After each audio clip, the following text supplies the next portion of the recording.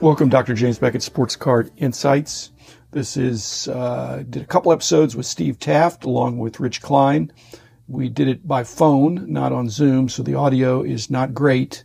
But Steve is the expert on Star Company, and I've worked with him for decades now with gathering and understanding his deeper expertise. I'm a generalist in some sense. I have a little bit of knowledge about everything, I think, in doing the price guides, but really knew who to call on for the greater expertise, of which he certainly was for anything obscure that was basketball, and we picked up sample sets from him. Anyway, thanks sponsors: Topps, Panini, Upper Deck, Heritage Auctions, Huggins & Scott Auctions, Mike Stadium Sports Cards, Burbank Sports Cards, ComC.com, and Beckett Media, Beckett Grading, Beckett Authentication. So this is overdue. I should have had Steve on long ago, but good save this excellent content. And thanks, Rich, for suggesting it. I'm up to 900 episodes now, and I haven't done some of these key people in the industry. So I'm, if you've got other suggestions of people that I've missed, pass it along to drjamesbeckett@gmail.com. But I've got my little list and I'm working through it.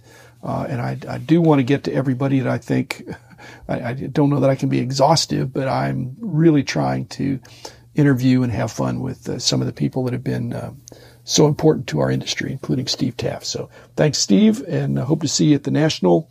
And this is, there were two parts to the interview, and here it is.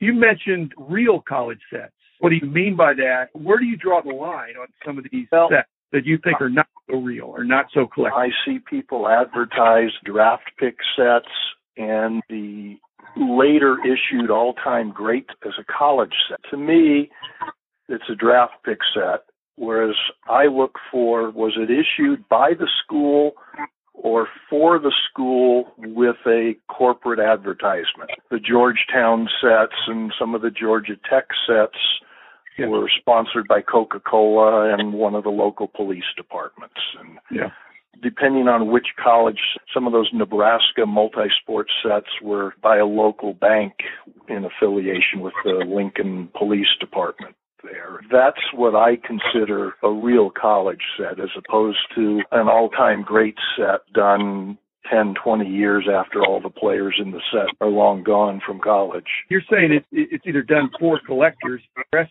or it's done for fans of the school, the alums. Yeah, I guess you could look at it that way.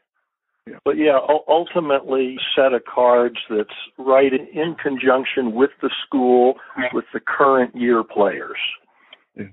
And there was, up until, I think it was summer of 94, is when the NCAA had the cutoff date where the school could not produce a set of college trading cards and sell them at their bookstore and at the souvenir stands at games. At that point, the only way they could be issued was if it was a corporate sponsor giveaway. Some of these college cards are worth a decent amount of money today. I was stunned by seeing what the price of, and then granted it's graded, so it's in a nice holder, the 73-74 North Carolina State David Thompson card, which by several years predates his Topps rookie card. Yes, North Carolina State, and there's a North Carolina set from 73-4 also that has the first Dean Smith and the first Bob McAdoo. I'm trying to remember, maybe that's be the first Mitch Kupchak. A couple other cards in there are first cards, but the two big ones are Dean Smith and Bob McAdoo. And then the David Thompson and the NC State set. Are those the schedule back cards? No, these are the playing cards. So you don't run into a sealed deck of those anymore where you can pull out a mint or gem mint example. Most of the people played cards with the cards. And so they tend to be pretty well handled. But those are a couple of the tougher sets. The Duke sets from 87-8 and 88-9. There's the Krzyzewski rookie in the 87 set, which is tough set, but the 88-9 set with the Leitner rookie, that's a really tough set for me to find. And I've only had, 4 or 5 of them in all these years. When Rich and I were going to the National and buying stuff for cards, and bought from you, obviously, because you were a fabulous source of knowledge and the card. But many of those college sets you're talking about, you couldn't really buy a type card. You had to just buy the set. Yeah. Which, in hindsight, was terrific. Yeah. Now, thanks to somebody named Dr. Beckett, who started a website with a marketplace on it, I actually sell a lot of those college sets in singles now. Every once in a while, I'll get an order from the actual player or somebody that might send me a note saying that's my cousin. Always fun to see when somebody's buying their own cards. I agree. There's one year I bought something from you at the National. I don't remember what the item was. And I just knew by looking at it, okay, the price point sounds good. I'm just going to buy it. You gave me a price point. I think it was $35. I think you'd pay $25. I go, fine. I had you $35. The next day you go to me, do you still have that item? I want it back. And I said, Steve, it's in my hotel room. I took it out overnight. I don't remember what the item was, to be honest, but it was something. You had a really good eye for things too. Were you like us, in that you knew something was good if you hadn't seen it before, or you hardly ever saw it? Back in the old days, yes. Not so much now, because I haven't bought a new issue from a major manufacturer in 20 years. I'm dealing with vintage cards, and every once in a while I might pick up an oddball modern card, but I prefer to stay back 20 plus years in my zone of knowledge. And when it comes to what I call the new shiny cards, I don't know anything about them. There's 20 parallels to somebody's rookie card. It's just too much for me to try to soak up. Back in the day, I bought collections, but I don't remember taking things on consignment. It sounds like you're primarily consignment, which means a lot of record keeping if you have more than one consignment that you're helping sell. Yes, and it's a pain in the rear end at times, too, to keep up with it. I've got to have separate boxes for everybody's stuff with their name on it, and I have a rule where when I have an eBay sale, if it's a consignment, I've got my notepad right there, and I've got a page for 6 or 7 or 8 or 10 different consigners, and it's make sure you log it in immediately. Don't say to yourself, you'll get it later. And so far, knock on wood, I've been able to keep track of everything. And I don't have tons of consigners. I just have a few at a time, generally, because I'm a one-man operation, as I think you guys probably know. As we are, too, I think, at this point. But are you loving what you're doing? Because you're dealing with some fabulous stuff. You've got recurring customers and knowledgeable customers and consigners. But are you really having a blast, or are you slowing down? Yeah, I'm slowing down because I'm a little older now. You have the aches and pains that you didn't have 30, 40 years ago. I had an opportunity to go into the corporate world after college, but at that time I wanted to be a golf pro.